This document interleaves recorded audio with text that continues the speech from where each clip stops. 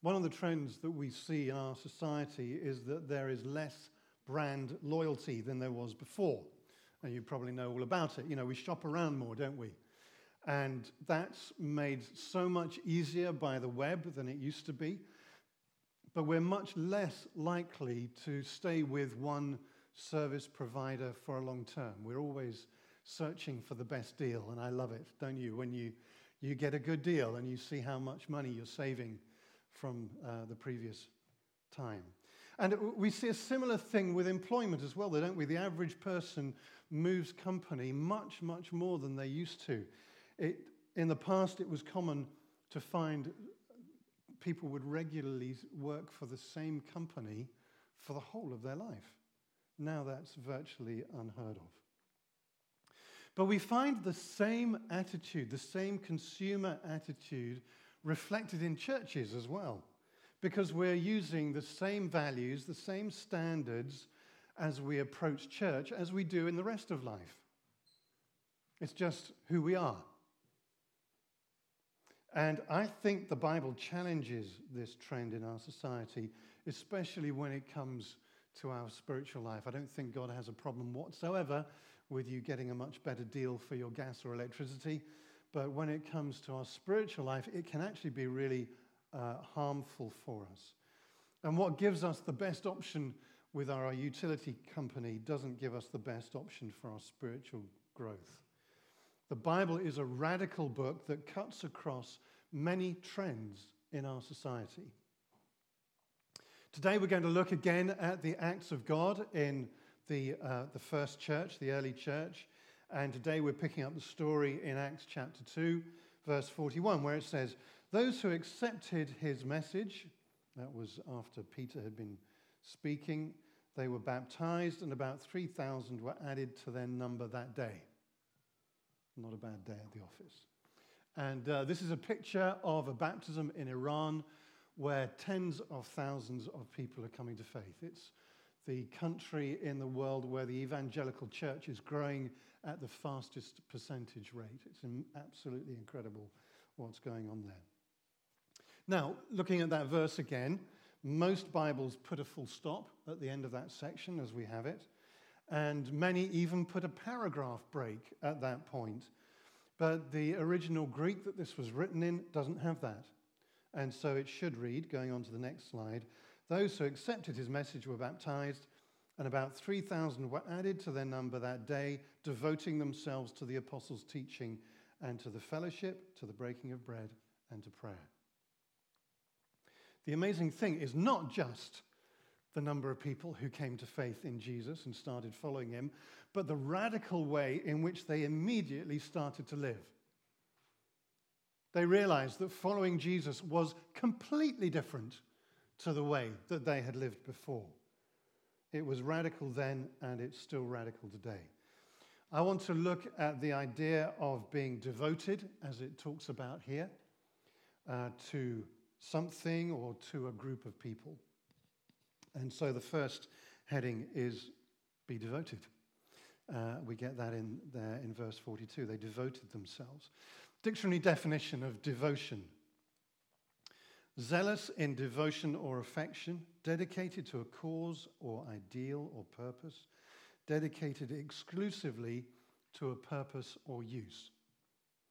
And so as followers of Jesus, we are devoted to him. We're devoted to his body, the church, and we are devoted to the purpose that he has given us, to God, to his people, to his purpose, or to Christ, his church, and his cause, if you prefer alliteration like that. The Greek word that's used for devotion is proskateruntes, which literally means with strength. Pros is with, and kateruntes is strength. And so it means to persevere, to give constant attention to be devoted, steadfastly attentive, giving unrelenting care, to continue all the time, to be constant, to be in constant readiness. That was how the Greek lectionary described it. So do you get the idea, the kind of thing? It's a powerful thing that it's talking about. And this devotion is a radical way of living. It cuts right the way across our societal trend of being less devoted, less committed. And it's not just our devotion to our shops and utility companies where we are less devoted. To our relationships in this country, we are less committed. And the assumption is if it doesn't work out, bail out and start again. But these 3,000 new believers gave strong commitment to their new faith, and it was seen in what they did. Verse 42, they devoted themselves to the apostles' teaching and to the fellowship, to breaking of bread and to prayer. All the believers were together and held everything in common. Selling their possessions and goods, they gave to everyone as they had need. Every day they continued to meet together in the temple courts. They broke bread in their homes and ate together with glad and sincere hearts, praising God. They were devoted to the Bible, both head knowledge that gives us understanding, but also heart knowledge that transforms our lives. They were devoted to fellowship, spending time in relationships, supporting each other, not taking that easy opt-out, not thinking, well, I don't really like it here, so I'll just pop down to the church down the road. Not thinking, oh, I've fallen out with Fred, so I'm just going to go to the other church. Because there wasn't another church, was there? In each city there was a church. And so if you fell out of relationship, you either stopped walking with Jesus or you stayed in the church and you dealt with your problems. And it was such a healthy way of doing things. And yet today, people fall out of relationship and so they just move down the road to another church. So they don't have to repent. And the result is they don't mature and they don't grow and they become weaker in their faith as a result because they haven't taken that growth opportunity that God has given them. So they were devoted to fellowship and to working through problems together. We're told they were devoted to breaking bread, and this word means the Lord's Supper, and we do that in our small groups. They were devoted to prayer. We know that prayer is the engine room of the church. And then devotion also showed itself in a radical approach to finances. They sold up property to meet the needs of the poor. And we see that right the way through the New Testament, that as people saw a need and they had the excess, they were incredibly generous in what they did. They met daily in the temple and in other people's homes, each other's homes. Part of the reason they were able to do this was that they were on a holiday. They were gathered together in Jerusalem for one of the big Jewish festivals. And so they didn't have to go to work, so they were able to meet together. It has to work out, obviously, slightly differently when we've got proper jobs to do and life to lead and all that kind of thing. But we're told that they shared their meals together. Another really important part of church life, eating together. And they did it willingly, and their hearts overflowed with thankfulness to God. And that was seen not just in the way that they lived, but also in the overflow of that when they got together to worship God. And they didn't do this because they had to. They weren't told, if you want to follow Jesus, then you have to pray at this time of day and you have to read this much of the Bible and you have to. That's not a good motivator, is it? Have to do it, ought to do it, must do it. This isn't a religious exercise that they were going through. This was because of their encounter with Jesus. And the result of this radical way of living is recorded for us in verse 43. Everyone out in the community was filled with awe, and many wonders and miraculous signs were done by the apostles. See, this kind of devotion to Jesus, to his people, and to his cause opens up the power for things to happen.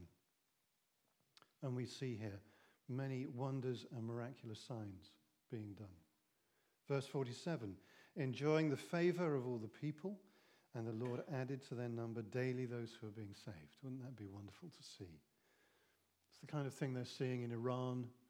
Lots of people coming to faith there. And we're told that the local community in Jerusalem, the people who didn't know Jesus yet, were filled with awe. That's the word it picks. The actual Greek word is phobos, which means fear, which is, you can say it's awe. It's not that they were frightened, but they held them in incredibly high regard. Because what was happening was powerful and it was radical. And people had to sit up and take notice. Unlike the media image that everybody has of Christians today, that we are wet, pathetic, and irrelevant. A week ago, yesterday, we were at a wedding. It was Mandy's nephew who was getting married, and a number of his school and uni friends were there. And many of them had never been to what we would consider to be a normal wedding or a normal church service. They'd been inoculated against the real thing by some kind of religion at school. And they were completely blown away by what they experienced. They had no idea that actually going along to church was anything like that. Because what's portrayed in the media is such a negative and harmful thing. Another result of devotion was a breaking open of the spirit realm, releasing healings, signs, wonders, miracles. And although people could see that this was in some way, they were in fear, they could see that this was a good thing, a God thing. These were people who were already open to God, people who had come to a religious festival. They were seeking God. They were right on the edge, ready to come to Jesus. Now, many of the people we meet today are not at that point. We need to do a little bit more work with them to help them get to that point before they're ready. But these people could see that there was something about these followers of Jesus that was different. There was something that they wanted, and many more people started following Jesus, and every day there were more. So what do you think? Would you rather have the results that we have in today's society, where largely because of the media and, well, other things as well, that the church is ignored and ridiculed, and inside many churches there is a lack of devotion? Or would you like to see in this church and in your life passionate devotion, radical living, and the amazing results that we see in Acts chapter 2? Because what we are given here is set out as the normal way of church. Devotion to Jesus, devotion to each other, and devotion to our purpose is a good thing. You know, imagine what it would be like if we saw more of this overflowing in our church, people daily coming to faith, lots of healings, lots of God's people confident and boldly proclaiming Jesus. And we would then see the overflow of that into our society, wouldn't we? Crime rates going down, fewer abortions, less sexual abuse, a reduction in sex trafficking, less road rage, the shootings and stabbings that are getting so much prominence in the media becoming a thing of the past. Employers who have been acting unjustly becoming just. Employees who have been cutting corners no longer cutting corners. People using their resources not just to feather their own nest, but to help and serve other people. The overflow seen in society. And all of that comes from devotion to Jesus, to Christ, his church, and his cause. So the second thing is to be part of the body. And when we talk here about being part of the body, it means the body of Jesus, the church. The description of what happened that we read at the beginning is what a healthy church should look like. It's not put there as the exception, it's put there as the norm that really we should be aiming for. And then the Bible gives us other pictures to help us understand this more clearly. So, for example, 1 Corinthians chapter 12, verse 12, Paul writes, "Your body has many parts, limbs, organs, cells, but no matter how many parts you can name, you're still one body." It's exactly the same with Christ. By means of his one Spirit, we all said goodbye to our partial and piecemeal lives. We each used to live to independently call our own shots. But then we entered into a large and integrated life in which he has the final say in everything. We have a very individualized way of living in the West. We think individualistically rather than communally. And in many parts of the world, that's very different. Probably that aspect is better, where we are seen as part of a family, part of a community, and not just on our own. And it completely shapes the way people make decisions and the way they view life. And one of the lovely things in our trips to Central Asia is to see how strong the sense of family is. They think of themselves as belonging to a family. They don't think of themselves as an individual, simply. And it really has a powerful impact on the way society runs. And so Paul teaches us here that we don't live for ourselves any longer. We don't live on our own any longer. We live as part of a body. Jesus is the head of the body, and then we live an integrated life, devoted and committed to each other. Now, I don't know about you, but that challenges me, because both my personality type and my history push me towards being isolated in many ways, and in many ways as well, my job does the same thing. I'm a jack of all trades. I can turn my hand to virtually anything and do an average job, or to do it badly in many cases, but it pushes me to try and do things on my own. And the danger with that is that I then become isolated, because I don't rely on other people. I don't get other people involved. But for me to flourish as a person, I need to be strongly connected to other people. And I need to be strongly connected to God's people. God brings us healing, growth, including spiritual growth through relationships. There are spiritual disciplines, certainly, that encourage us, where we have time on our own, where our devotional time, where we're reading our Bible and praying and all those kinds of things, and they are wonderful, but their purpose is to make us stronger so that we come back into community, both with God and with each other. The intention is to strengthen our relationship and not pull us away.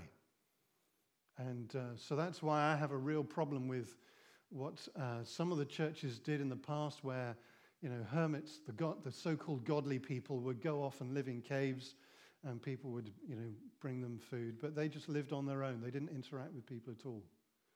I don't think that's what the Bible teaches at all. We're meant to be thoroughly plugged into relationship.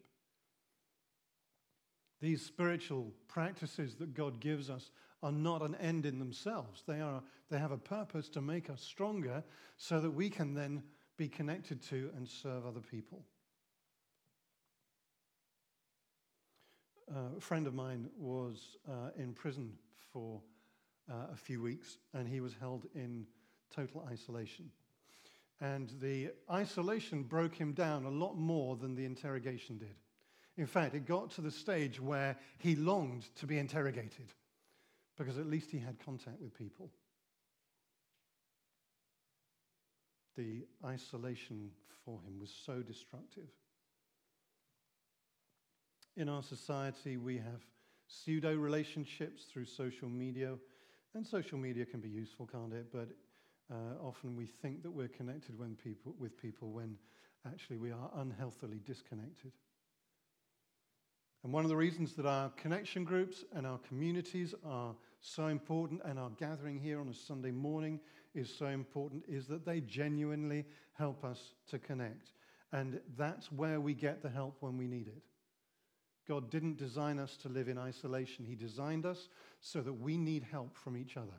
And sometimes we're able to give, sometimes we receive. But we always need connection. 1 Corinthians 12 verse 19 says, a body isn't really a body unless there's more than one part. It takes many parts to make a single body. That's why the eyes cannot say they don't need the hands. That's also why the head cannot say it doesn't need the feet. Imagine tomorrow morning your stomach decided to go downstairs for breakfast and your right leg wanted to stay in bed. However, your left knee wanted to completely leave your body and go and join someone else's body for the day. I mean, it's utterly ridiculous, isn't it? But that's the image that we have for the church. A body can't operate that way. And that's the point that Paul is trying to drive home with this passage, hitting it from several different angles. The church is a body. We follow Jesus, who is the head, but we operate as one body. And it's no good for one part to decide, I don't need to go along to connection group tonight or whatever it may be. I'll have a night off. What happens to the body at that point? Paul says here that the body suffers. The body is going to become less effective. And also that person loses out by not being there, because all the people that you are connected to in the body of Christ will miss that connection, just as you will miss that connection with other people if you're not there. Because simply by turning up, you're connecting, you're being a blessing, you're being an encouragement by turning up. I don't know if you've ever thought of it that way, but just by coming here on a Sunday morning or coming to your connection group, you're an encouragement to people. You honor them. You honor God simply by turning up. You have a lot more impact than you realize.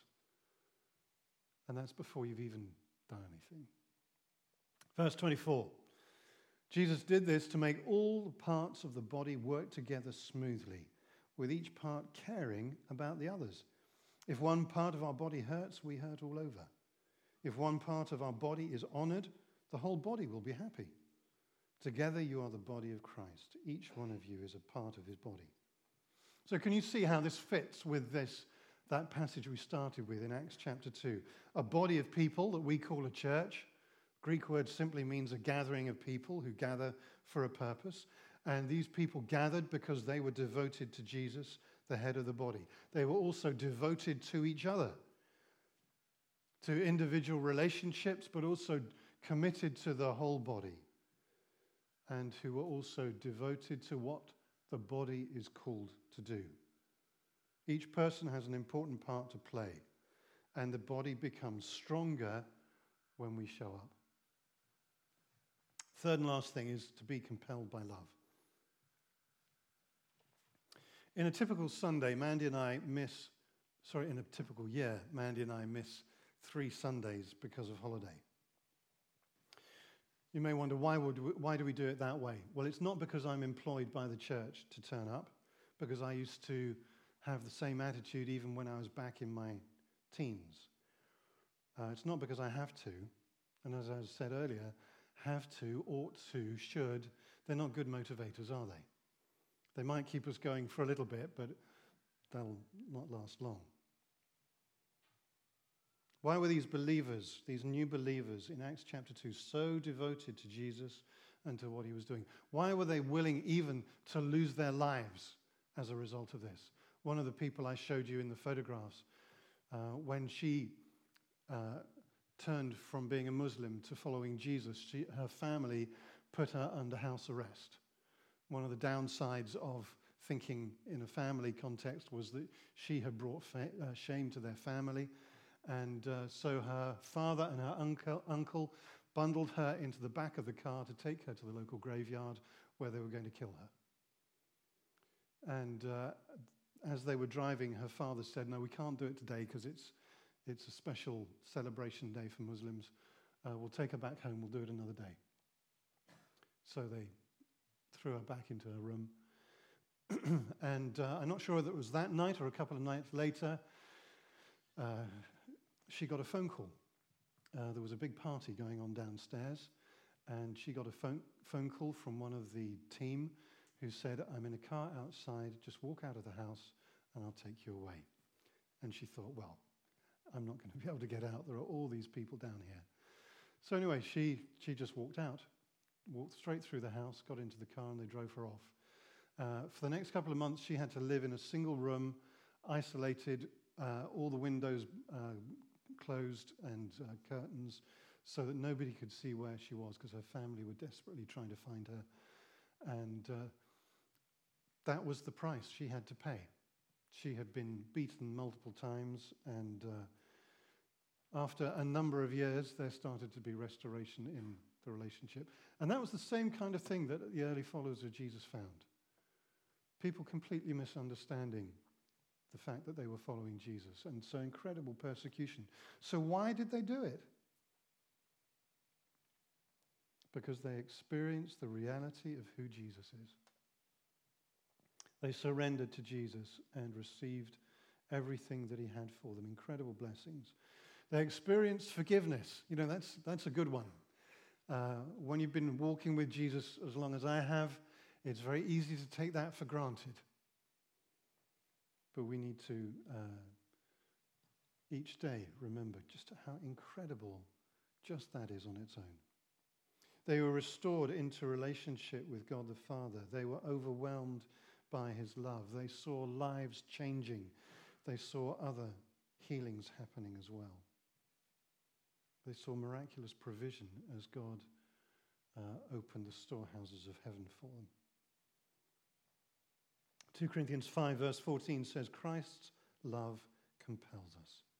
We're certain that if one person died for everyone else, then all of us have died. And Christ did die for all of us. He died so we would no longer live for ourselves, but for the one who died and was raised to life for us. Compelled by the incredible love of Jesus that he has for you and for me. And we respond to that love. We are compelled by it because it grips us and it pushes us forward. And that's why I don't miss church. Not because I'm employed to be here or because I ought to, should do, have to. And like many of you, there are Sundays where I feel like going and doing something else. But I am committed to Jesus and I am committed to this church, to this body of people, because I am part of this body. I don't just turn up because it's a job or it pays my salary or whatever. But because of the love of God and because he calls me to be part of and to serve in this body. So how can I not be here when God has done that for me? He's given me so much. He gave everything. God held nothing back when Jesus died on the cross. So how can I hold back on him? It's an overwhelming call.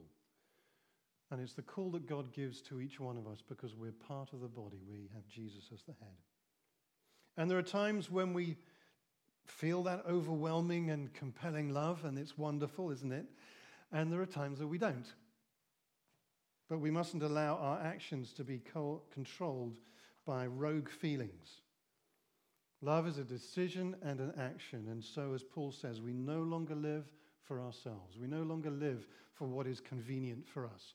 Yes, we look after ourselves. Yes, we make sure that we are, properly exercised and fed and clothed and clean and, do the things that help us to grow spiritually. We do those things.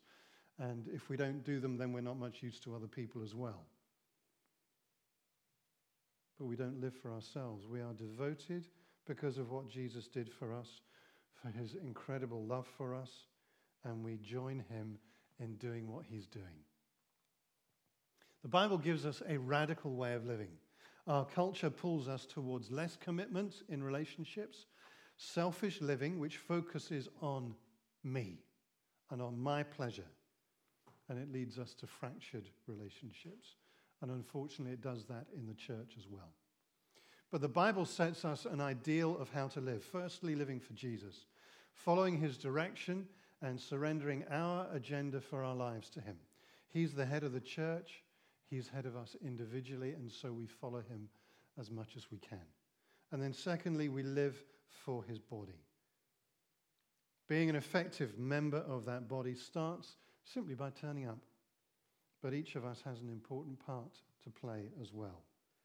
We get support when we need it. We give support where we can. And we follow the example of Jesus, don't we? That he came to give rather than to receive. And then the fruit that we see from this devoted life, we see it in the book of Acts, is amazing. Knowing that we're not isolated, but we're a family. We have unity, we have love, we have healing, provision. We see many people coming to know Jesus, and the church is raised up into the position that it should be in society, which is a position of serving society, not ruling, not dominating, but serving and bringing new life into the community. And seeing that new life released through everyone, every day, everywhere. through our jobs, through our hobbies, through our social times. And so the questions come to us. Firstly, am I devoted to Jesus? Am I fully devoted to Jesus, or am I only giving him part of my life and energy? As I've said before, 95% devotion to Jesus may be more than the person next to you or the person behind you, but actually it's shortchanging Jesus. We give him 100%. And so I'd encourage you just to give God as much as you can today. I was doing an Emmanuel prayer session for a leader recently, not a part of this church, and Jesus took him back to a memory where he was afraid of letting go. And someone challenged him, and he said, are you willing to let go of everything? And he was afraid, because he was afraid that would mean he wouldn't develop his career and all that kind of thing. He was afraid, and so he gave Jesus as much as he could. And I don't think Jesus was offended by that. I don't think that God is upset when we aren't perfect, because otherwise he'd be very upset, wouldn't he? But he works with what we've got. He knows how weak we are. And he's delighted when we give what we can. So in the prayer time, my friend was able to see that he had moved on and that he was genuinely able to say, Jesus, I give you absolutely everything, no matter what impact that has on my career or anything else. So I'd encourage you, give Jesus everything you can, and then tomorrow give him a little bit more. Because no matter how much we feel like we're giving Jesus, there probably is a bit more that we haven't surrendered to him. Or it may be that you feel like, I really can't open the door very much today. Well, open the door as far as you can. And then tomorrow open it a little bit more until you get to the point where the door is wide open and you can say, Jesus, I completely and totally surrender to you.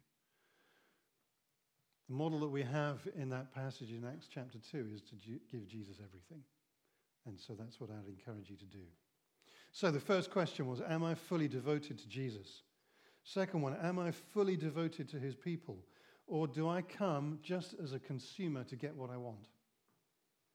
That's one of the ways that our society cuts across what will be good for us. And then thirdly, am I fully devoted to the cause of Jesus? Am I willing to do whatever it takes to help other people know Jesus? Am I willing to move outside of my comfort zone?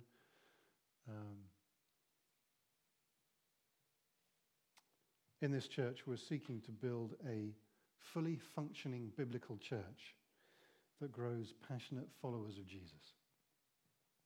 If that's not what you currently see in your life, then I just encourage you, respond to Jesus today. Do the business with him today that you want or you need to be able to do. He's for you. He loves you. There is no rebuke. There is just an encouragement to come and receive more. And the thing that you'll find, as my friend found, was that even though he was afraid of surrendering everything to Jesus, when you surrender to Jesus, you actually get what's much better. Because God doesn't give you things that you hate. He's created you in a particular way, and he knows what's going to be best for you. He knows how his plans for you are to bless you, to prosper you, to give you hope and a future. So there's no fear when it comes to God's love. There's no fear that God's going to take good things away from us. Certainly, I've been following Jesus for a long time, 56 years, and he's always been good. He's always blessed me, much more than I would have imagined. So I'd encourage you, just go for it. Let's stand together.